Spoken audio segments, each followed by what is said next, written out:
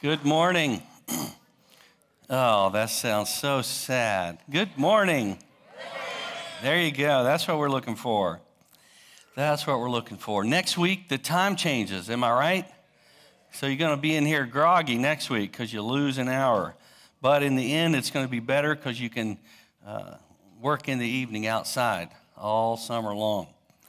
So good to be here today. I'm glad that you're here today. If you're a guest, thanks for being here. This might be your first time here.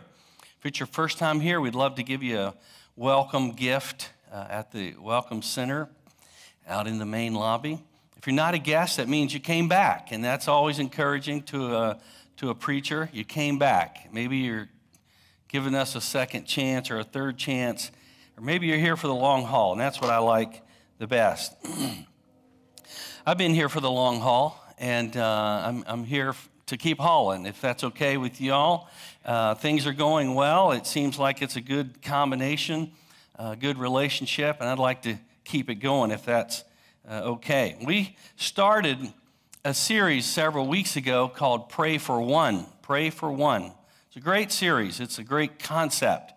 Concept really came from the Bible, but somebody wrote a book on this, a guy named Bo Chansey, who's a preacher at a church in New Hampshire. Recently changed their name from the Manchester Christian Church to something else, I forget what it was. But he wrote this book, Pray for One, and it's a great concept to help focus us as a church. He wrote this book several years ago, but we just now found the time. You know, we did it all in, that got us through the pandemic, and I think we're coming out of that. People are comfortable coming to church. If you're still listening online, thanks for listening. Maybe it's not because of your fear of contracting a virus, but you're out of town, or you may be, you may be sick today or something. So thanks for listening. I'm looking into the camera here as I say that. Today is March the 6th, 2022. There'll be people years from now looking up our sermons, and they'll be watching that, so I gave them the date right there. 316 names have been given so far, 316 ones from our church, all four campuses. 316, that's a pretty good number, isn't it, when you think about it? 316.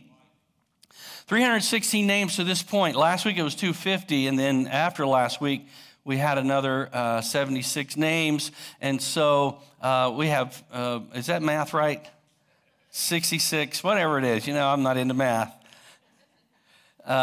So we've maybe that's prophetic. So we've given you a chance, and we're going to do that today, to let you come up here and write the name of a one. Now, if you've already written the name of a one, don't write another one until you bring that one to the Lord. So you got some work to do, don't you? You got some work to do. You got some bridges to build. You got some conversations to have.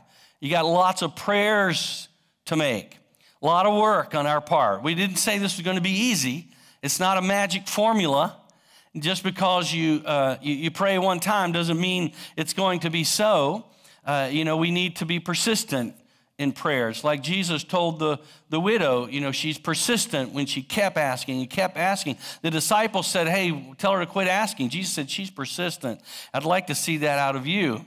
And so it takes some patience and persistence. And I believe this series can bring revival to our church. And revival is not a 7-night event or 6 or 5 or 3.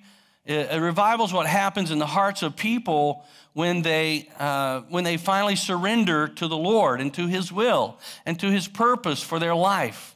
And maybe you woke up this morning or yesterday morning and you didn't know what your purpose was. You weren't sure. What is it, God, you want me to do? What can I do? I only have this set of skills. I only have this gift mix. What could I possibly do? And I want to tell you, there are a lot of things you can't do. There are a lot of things I can't do. And we won't even talk about those things. You know what they are. Don't try to do those things. You'll embarrass yourself. But here's something you can do. And this is unequivocally what everybody can do. You can pray, can't you? Everybody can pray. Isn't it neat how the greatest weapon we have in our tool bag, the greatest thing we can do, everybody can do. Now, I'm not saying you have to pray some lofty prayer like the preacher or the old church leader. You know, I grew up with elders in the church, and when they got asked to pray, I would be like, oh, no, we're going to be here for 25 minutes. Anybody grow up like that? But boy, could they pray. And it was, you know, the older I get, the more I appreciated it, and I appreciate it a whole lot now. And it was almost like they were prayer preaching or praying. And you could get a sermon out of that. It was good. I'd love to hear some of the old-time leaders and church fathers, if you will, pray today. I'd love to hear them pray. I grew up on that. I had the privilege of growing up in a church like that. And when you heard him start praying, you just kind of leaned over on the pew in front of you and just listen. So this prayer is going to happen. And when you're convinced that you got to pray every day. I'm not asking you to pray for all these other things going on in the world. Yes, you should be praying for what's going on in Eastern Europe. You ought to be praying for the hearts of evil leaders and struggling leaders. And you should be praying for people who are fleeing for their life. Don't hear what I'm not saying. You should pray about all that stuff. But your focused prayer in the morning needs to be for your one. Is, Lord, let's start here, okay? And if we have time, we'll get over there. And I want to tell you, don't worry about what's going on over there. God is in control. You hear me? Now, things might be happening, bad things might be happening, and they are, and they always have been. Bad things have been happening in the world since the fall of man. Wars, rumors of wars, bloodshed, genocide, all these things have been happening. They've been happening in lots of places. They haven't always happened where there's oil in the ground. They haven't always happened where national interests are, but they're happening. And we ought to be just as concerned about here as we are about there and over there and down there. You with me? So pray about those things, but what I'm asking you to do this year, especially this concentrated time, I'm asking you to pray for one. Do that first. Spend your time there, and then move on to the next things in your prayer life in that time. So, good things are going to happen in you and in the life of your one. And I am excited already to hear and to start seeing people get into the baptistry with their one. People stand up front here and give a testimony about their one. Or maybe bring their one to the front to pray together. Or maybe just have their one walking around the lobby for the first time ever inside a church building. Or for the first time in a long time. It's going to be exciting to see this place, these seats start filling up with your ones. And not only here, but everywhere. Our Beckley campus today has outgrown its space and is moving into the next bigger space at the Raleigh County Convention Center. Isn't that great? That deserves some applause right there. So they're moving into the next bigger space. I told Russ, I said, Russ, I'm looking for the day where you move into the big convention center, you know, where all the people are up in the stands there. And so he said, we can do that on the basketball court, but I don't know if we can do that preaching. But we're going to give it a shot, right? And so every campus is seeing momentum here. So if you haven't settled on your one yet, that's okay. That's all right. You got plenty of time. Today we're going to close the service like we have been, and you can write the name of your one. You can come and pray for your one. You can come and be prayed with. You can take communion, the Lord's Supper, all that will be available to you here. And don't fall asleep with the rain on the metal roof. So today's message is from Matthew 13. Matthew 13. And what I want to do today is, with this message, I want to provide encouragement to you to pray for one in a world that is increasingly antagonistic toward us.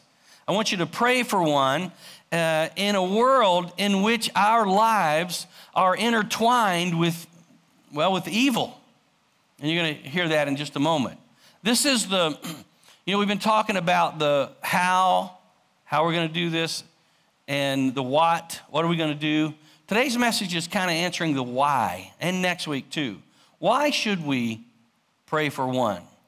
If you didn't know, today's message is going to help you a lot. Why should we do this? So I want you to turn to Matthew chapter 13. There's a lot of stuff going on in our world today. There's a lot of things happening as a result of the pandemic. There's stuff happening, empty shelves. My wife couldn't even find canned biscuits. And you fellas know what that means? But Karen Shea did finally find some. And I think they're back in the refrigerator, honey. I meant to tell you that Thursday. But what I told her is she's going to have to learn how to make homemade biscuits. So ladies, if any of y'all can help her out, we're going to embark on that. So lots of stuff happening, that are putting fear and panic and concern and worry, not the least of which is what's happening in Ukraine and what could happen in other parts of the world. Now, there are a lot of people doubting their faith, and they're kind of struggling here. But we know that we serve a risen Savior, right? Easter's not far off. He's in control. He's on the throne, and we need to pray for one. Now, Matthew 13 is where this whole series started. I don't know if you remember Sermon 0. Back in January, we preached kind of a preview sermon when we talked about planting seeds. You remember that sermon? The parable of the sower, the parable of the sower. And it was, it's a very familiar parable of how the sower sowed seeds indiscriminately all over the place. And some of them started up and got choked out or got burned up, or some of them came up and started producing good fruit. I told you also an alternative to that parable. You remember the parable of the bomber? Remember that parable? I told you the parable that perhaps we would have liked Jesus to have told a parable where a bomber, I don't know if this is appropriate with what's going on, but a bomber goes out and drops truth bombs on evil places. And when those bombs hit, it eradicates, it kills off all evil in you, in everything. And that would be kind of nice, wouldn't it? If you have a friend who's kind of contrary to Christianity and they're living a wild lifestyle, they're living a life that you don't approve of, if you could just say, I want to meet you here at Coal River Coffee, I want to talk to you. And there, in the course of 20 minutes and a cup of coal miner's mocha, you could drop a truth bomb on that person and walk out of there and they see the light. Wouldn't that be nice? If you could change hearts and minds that easily and that quickly. But Jesus said we're not planting or dropping bombs, we're planting seeds. We're planting seeds. This is the strategy of the kingdom. The strategy of the kingdom isn't to drop bombs, but it's to plant seeds. And when we do this, it takes a lot of time, it takes patience, it takes persistence. We have to be faithful at it. Because the journey for your one to come to the Lord, to come home, might be a tough journey, might be a long journey. It might be a journey through lots of pain and tears and loss of what they think is important. So you're going to have to be there and hold the hand and pray them through to the end. So it's time and patience. It may not happen this year or next year. It may be 5 years or longer, but let's be persistent. So the next parable Jesus tells is in Matthew 13, and so I want to read that passage of Scripture. If you would just with your eyes read along with me. This is a part of Scripture, and then we're going to skip over some, and then we're going to get to where he explains it, all right? See if I can see it from the back. He put another parable before them, saying, the kingdom of heaven may be compared to a man who sowed good seed in his field.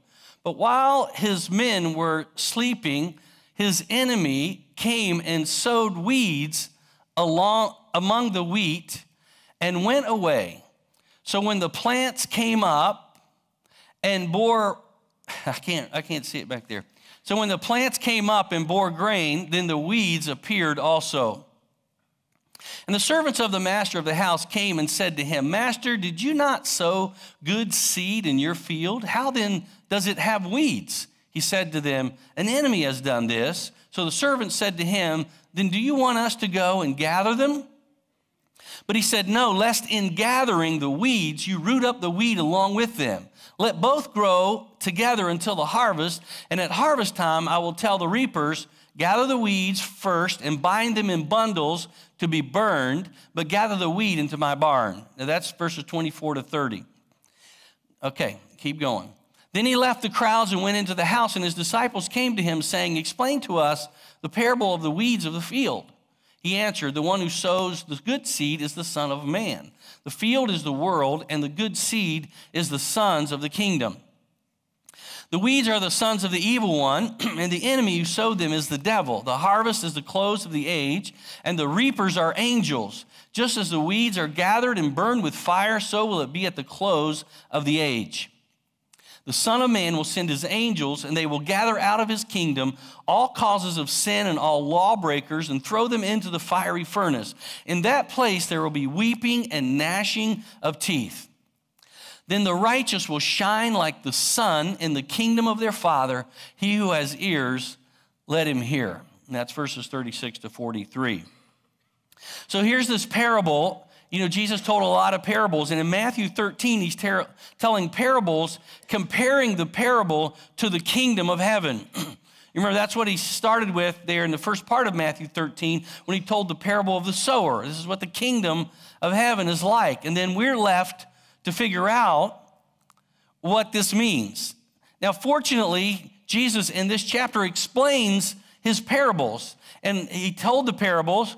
Some conversation happened, and then when they got alone with Jesus, they said, explain this parable to us. And then he explained the parable. He said, I want to tell you this parable. You know, this is the parable of what's happening in the history of the world. This parable describes the history of the world since the Garden of Eden.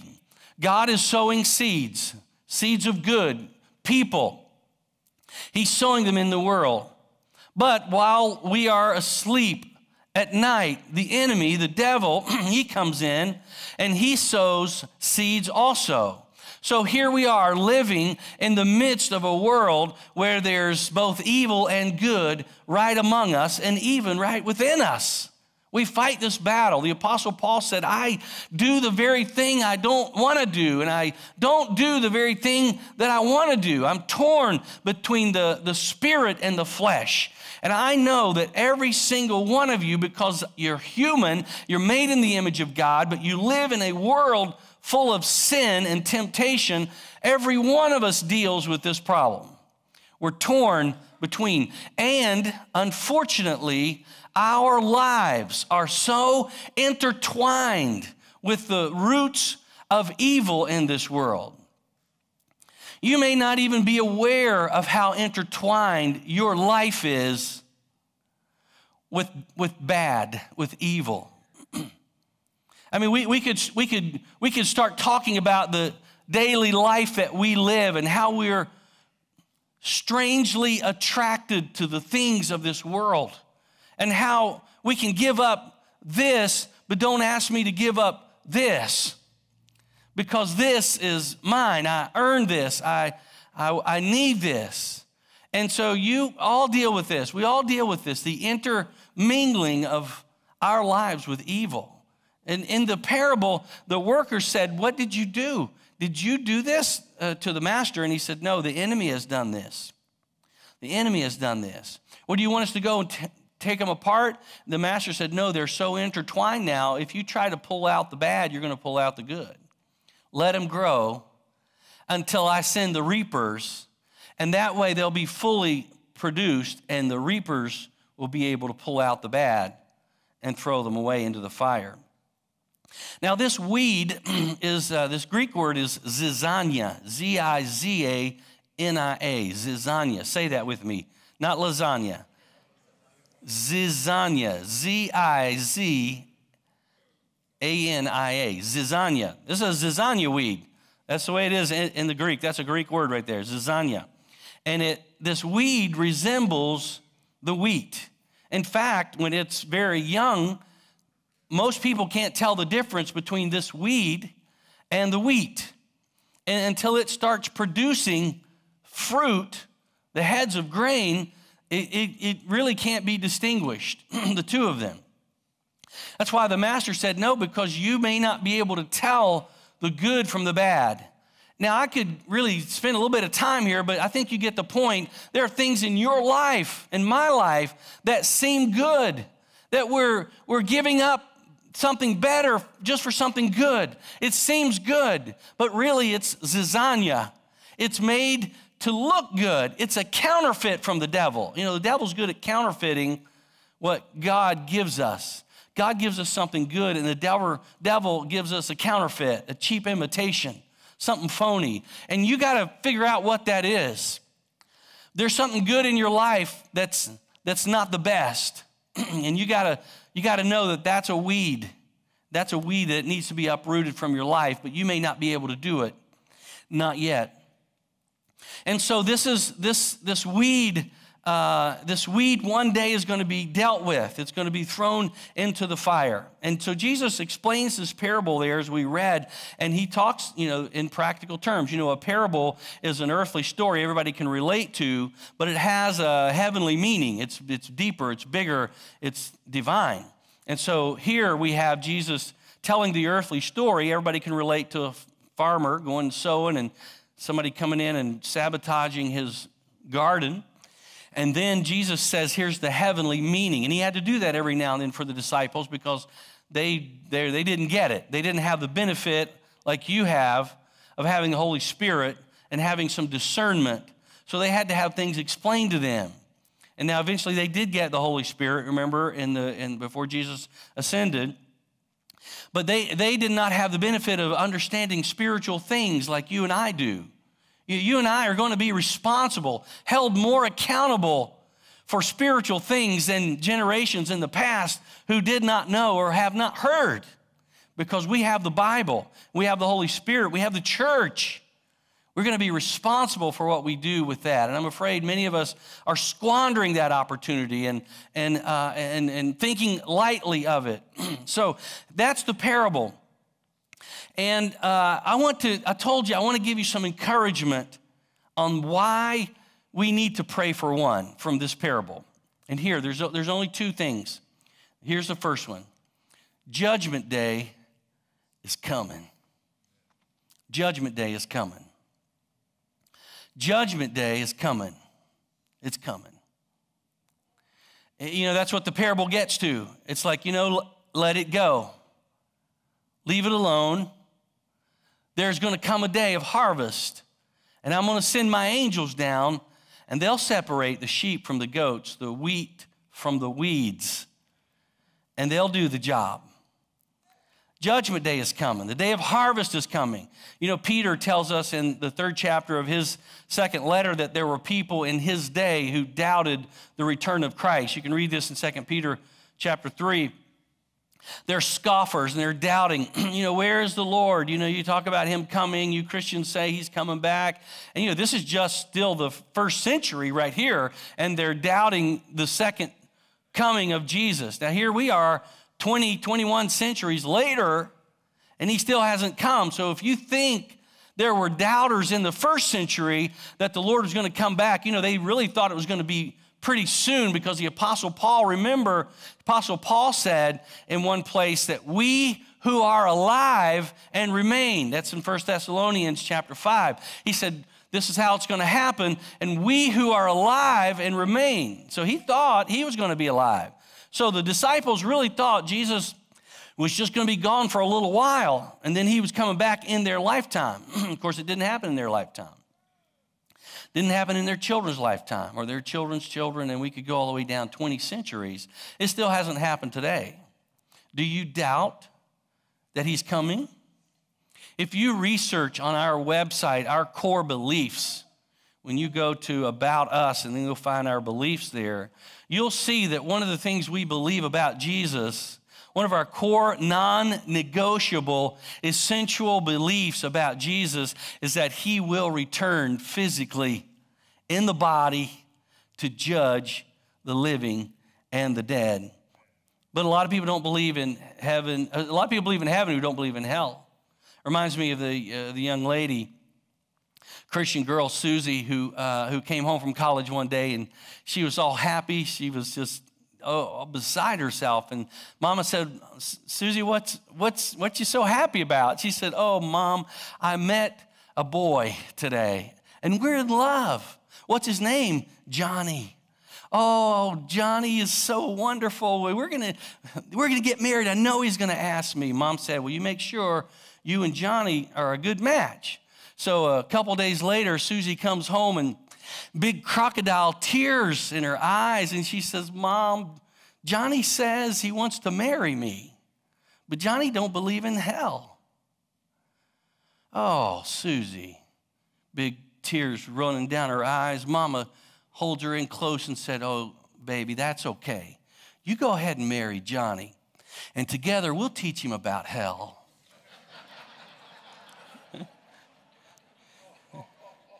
Yeah.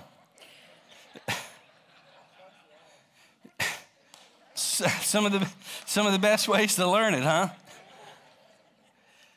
Some people don't believe in hell. They really don't. They need a good mother-in-law, huh? But listen to what the Bible says. 1 Peter 4:5, we read, they will give account to him who is ready to judge the living and the dead. Acts 10:42, he commanded us to preach to the people and to testify that he is the one appointed by God to judge the living and the dead. 2 Corinthians 5, for we must all appear before the judgment seat of Christ so that each one may receive what is due him for what he has done in the body, whether good or bad. And listen to this interesting passage in Jude 1:6, and the angels who did not stay within their own position of authority, he's talking about judging angels here too, but left their proper dwelling, these are the ones who fell with Satan, he has kept in eternal chains under gloomy darkness until the judgment of the great day. And see, what the Bible tells us really is that all of history is pointing toward one great day. It's called Judgment Day. It's called harvest time. The Bible is pointing to this moment when God will judge, Jesus will judge, the living and the dead will be resurrected to be judged and then sentenced for eternity to either heaven or hell. Now, I don't know all that it's going to look like there, but I like to imagine God sitting behind a throne and there's lines of people. This is just the way I imagine it. Lines of people, and maybe he's got some of the apostles up there with him or some angels, and everybody's waiting to get up to give their account of what they did while in the body, what they did with Jesus.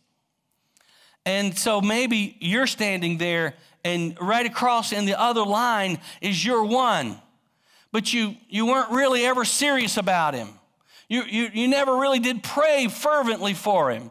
You never did get the opportunity to build a bridge because springtime came and you got your golf clubs out, or you started vacationing or something, and it just kind of subsided with you, and you meant to do it, but you never did it. I mean, you still care about the guy. You still want him to go to heaven, but you realize now, as he looks over at you and makes eye contact, that there is fear, real fear in his eyes, because he realizes what's going on up there at the front of the line, and people are being sentenced for eternity, and the wicked are being taken in one direction and the righteous in another direction. And so you're standing there and you're like, I wish I had prayed for him. I wish I had interceded for him. I wish I had reached out to him. And so your one is going to hell. Your one's going to hell. Now, I know that's not the best motivation. Maybe it is for some, but it is a motivation for why we need to pray for one.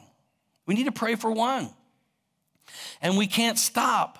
That's what Paul was talking about at the end of 1 Corinthians 15 when he said, therefore, my beloved brothers, be steadfast, immovable, always abounding in the work of the Lord, knowing that in the Lord your labor is not in vain. Thinking about those poor people in Ukraine, if we can believe everything we see, and I know we can't, but I believe they're fleeing for their lives. And I don't know if I shared this already or not, but I saw some the other day on the news. They were rolling their suitcases. You know, I was in the airport just the last few days, and they were rolling their suitcases down the road to flee. And, you know, so the thing to me was, they got all the modern suitcases. And one guy was carrying his TV. I don't know, did you see this? One guy had a suitcase in his right hand, and under his left arm, remember, honey, I said, look, he's got his TV. It's like a 48-inch TV, and he was carrying it out. I don't know, anybody else see this? Yeah, he was carrying it out, this fleeing Ukraine. And, you know, some people, that's what they'd grab if the house was burning. So he was holding his TV under his arm and rolling his suitcase. And I wonder, what's it going to take for you and for me to realize that it's time to flee? We got to run. Resist the devil and he'll flee from us. But, you know, there's going to come a time, I think, maybe physically. Who knows?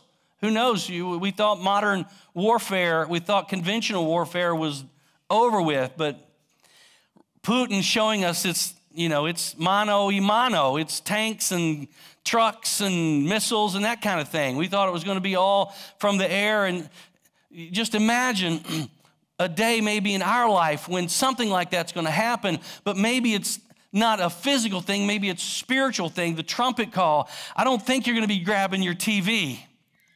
And I'm not sure you're going to be even grabbing pictures off the wall. You better be ready. You better be ready for that day, because it's coming. It's coming. Judgment Day is coming. And the second thing I want to tell you from this parable is that the conflict is real. This conflict, this pull of the world, this intermingling. Honestly, if you spent some time with me one-on-one, and I could spend some time with each one of you one-on-one, and we could get down to the core issues of your life, you know probably what we would be able to say is that you're too entangled in the world. You're too attached to your stuff. You are too connected to the physical in your life. And you need to unwind yourself. You need to disconnect yourself. Now that's really easier said than done, and that's the acknowledgement in the parable. That's what the master, who was representing the Son of Man, said. You know what? Let it go for now. Let it go for now. But on Judgment Day, we'll take care of it. Let it go for now. And so I suppose our goal is to lean less and less on the world and more on Jesus. Now, we live in a world where we absolutely have to have the physical. One person will criticize somebody for supporting a cause that supports something they don't like, and yet that person, shops at a store that sells stuff that people are dying with. And you understand what I'm saying? Our lives are so intermingled and intertwined. You can't shop anywhere. You can't eat hardly anywhere. You can't watch anything that doesn't have some kind of a worldly intermingling with it. Are you with me? You understand what I'm saying here? That's our lives today. Some of our favorite shows on TV have filthy language in them, sexual innuendos. We wonder why young men and young women are struggling with purity. Because the way we dress today, and younger people especially, and the way, and I've seen older people too trying to be hip, and the way the things we watch, the commercials we're bombarded with, the inundation of sexual temptation and innuendo, it's no wonder we have the problems we have in our world.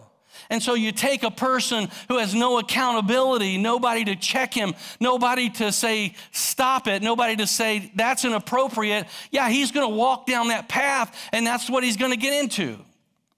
Unless he's fighting hard with help of the Holy Spirit to untangle himself from that, to get rid of the stuff that pulls him down. and pulls him back to confess those secret sins before God and maybe before a confidant and say, I need some help with this. The conflict is real. It's real. The devil wants to plant zizania seeds in your marriage. He does. He wants things to grow up looking like the real thing, but they're really fake. He wants to plant zizania seeds in your family, at your job, in your recreation life. He wants to plant these seeds in your life. He wants to offer you something that appears on the outside to be beautiful, but really it is rotten to the core. God, on the other hand, gives us all that's good. He gives us good. He takes what's bad and makes it good, Romans 8:28. The counterfeit and the fake, he can clean it up and certify it, legitimize it, or get rid of it in your life if that's what needs. The Bible says, oh, taste and see that the Lord is good. Blessed is the man who takes refuge in him. Now, don't misunderstand here. The two of them are not equal. It's not like there's this great cosmic battle between God and Satan. That's not happening. You know, Satan is at loose in the world, but Satan has limited power. And I think Satan is kind of my personal view of the times the way they are. I believe the devil's on a chain right now. I think the church has chained, the cross has chained the devil, but his leash is long and his reach is long. And too many people wander inside his reach and they get bit and they get stuck and they get stopped there in their life. But the cross was the stake that pinned the devil. But there will come a day when the devil, Revelation 21, 22, will be loosed. He'll be loosed for a short while, and all hell will break loose, and we need to be ready. And the Bible says on that judgment day that he will separate the good from the bad, and he will throw the bad into the fiery furnace. In that place there will be weeping and gnashing of teeth. You know what that is? That's this, it's painful here. Physical pain, mental pain, psychological pain, the pain of being trashed for eternity. You know, that was the picture of hell. Gehenna was a trash pit. But this gnashing of teeth is the sound of regret. It's the sound of, why didn't I listen? I could have been with them, but here I am now. I had the opportunity. It's the sound of regret of the chance of a lifetime. And that's the sound we're going to hear from our one if we don't work to get them to Jesus. Now, I don't know what your eschatology is here, but you know, some people think there's going to be a rapture of the good, but this parable and others kind of indicate that the rapture is going to be for the bad. He's going to take the bad out. He's going to take the bad fish out. That's kind of what Matthew 13 paints and Matthew 24 as well. Two will be grinding at the mill, one will be gone, one will be left.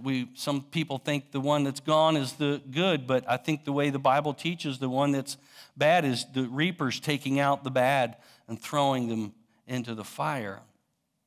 But that doesn't matter for us. We just need to be ready. Now, I want to illustrate for you this conflict, all right? And I've asked a couple of our musicians to come and help me out. So, musician, my wife, and I need another one.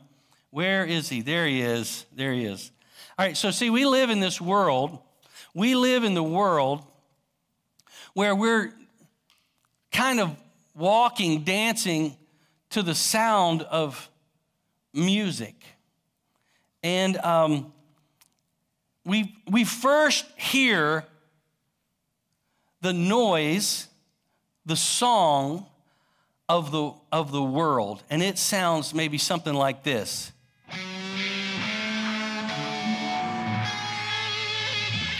All right, now that's the sound of the world, and I know what you're thinking. You think Jeff could never hit a terrible sound, but that's a terrible sound.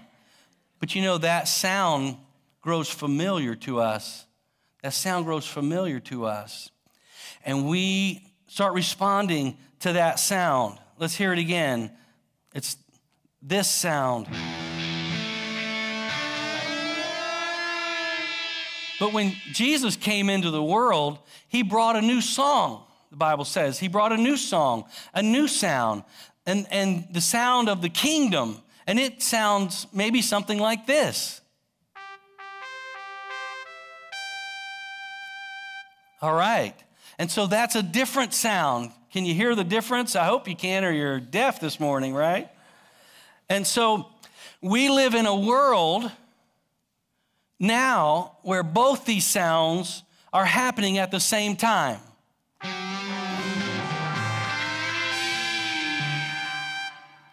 And sometimes it's hard to distinguish between the two sounds, isn't it? And so what we need to do is we need to turn down this sound, and we need to turn up this sound. Because there will come a day when the Lord will return and he'll bring the kingdom in its fullness. The goats and the sheep and the good and the bad will be separated out, and we will no longer hear this sound. One more time. But we'll hear this sound for eternity.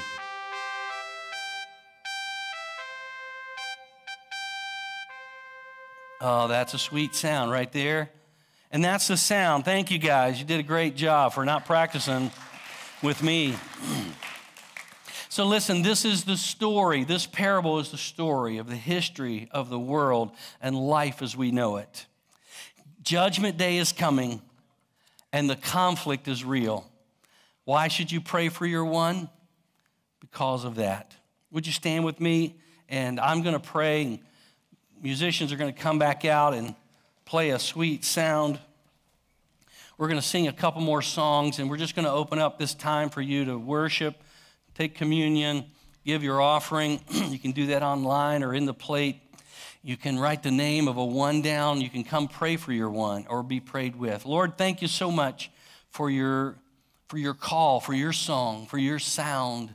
Help us, Lord, to tune into that sound, to listen for that, to be tuned in away from the noise and the sound of the world and the intertwinement of those things, and to lean toward you. Lord, that's my prayer. And help us, God, to pray for one and to take as many with us as we can. That's my prayer in Jesus' name.